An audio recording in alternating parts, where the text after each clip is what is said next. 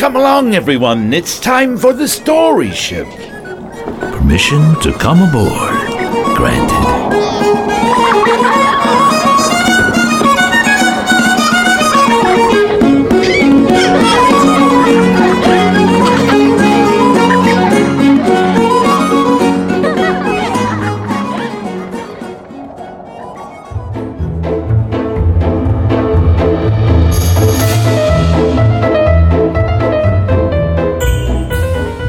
Hello, everyone, and welcome to the Story Ship Podcast.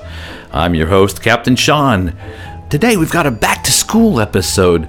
And you know, every time I went back to school, I always felt this mysteriousness coming on.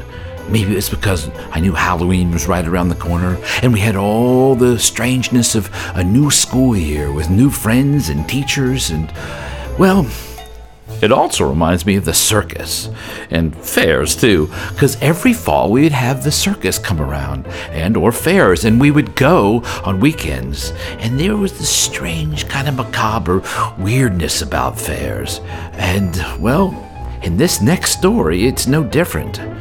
Here's a story called The Circus. And I find it really amazing to listen to the kids' accents. There's a boy in here that does a Cockney accent, so have a listen, mate. And this is also a wisdom tale, a story that gives advice about how to live. Let's see if you can figure out what bit of advice this story gives.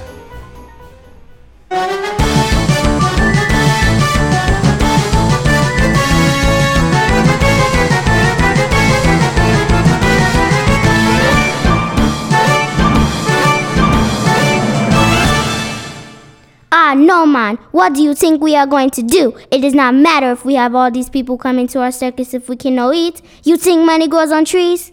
The ringleader's wife roared and stomped. The two had moved their circus here because they had heard there was gold in the nearby forest. Each afternoon, after all the shows were over, the ringleader would go into the forest and search for gold. He dug and dug hole after hole in the ground, but never found anything but dead roots and rocks. We have no food, man, she yelled again as he left the caravan. The ringmaster's wife was very tall and had a beard. She came from Jamaica, and her dreadlocks looked like snakes slithering in the air. She was a freaky four-eyed woman with a pointed nose and a deep, raspy voice that clicked as her false teeth moved around in her mouth. She had one big foot and one small foot, and when she walked, she hobbled about and made a funny scraping noise followed by a hop. "But I will find you out. Just wait and see," replied the ringmaster. He was short, bald, and fat with buck teeth. He was hairy all over and had 6 fingers and 7 toes. His huge feet made him waddle like a duck when he walked. "Just you wait," the ringmaster yelled back. He walked across the circus and watched the juggler juggle 3 ducks and a goose. He took a deep breath through his nose and basked in the aroma of hot dogs, popcorn, boiled peanuts, and cotton candy. He walked along the carnival paths and heard the elephant call and the lion roar. The crowd yelled and cheered and his heart soared. He loved the circus. It was his dream. It was his life. It was what he was meant to do. Then, without warning, he smelled the horse and elephant manure, and his face cringed as he stepped right in a pile of dung. "I cannot believe my luck. Today I must find a goat, or we will not eat." So the ringmaster waddled into the woods with his shovel in hand and head hanging down. He went deep into the forest and began to dig. He dug about 2 feet down and hit a root. But when he hit the root, he heard a faint jingle above him. He looked up, and to his amazement, he saw the tree was full of gold coins and dollar bills. He jumped up and pulled the money from the tree and filled his pockets. When he had all that he could carry, he returned to his wife and the circus. The two were soon very rich and dressed themselves in the finest of clothes, but they always wanted more and returned to the tree together for as much money as they could take. Why bother picking the gold from the tree, man? Why don't we just cut it down and get all the gold from the roots? Then we'll have so much money that no one will ever be richer. "Good day, my sweets." And so the ringmaster went to the circus and got an axe. He came back with a few short whacks, cut the tree down. But the two cried out in horror as they watched the tree melt and all the money disappeared.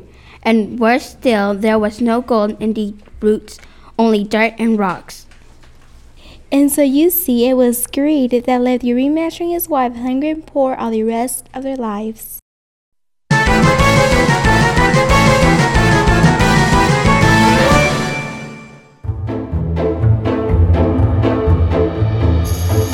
Do you know what bit of advice or wisdom this story tells us?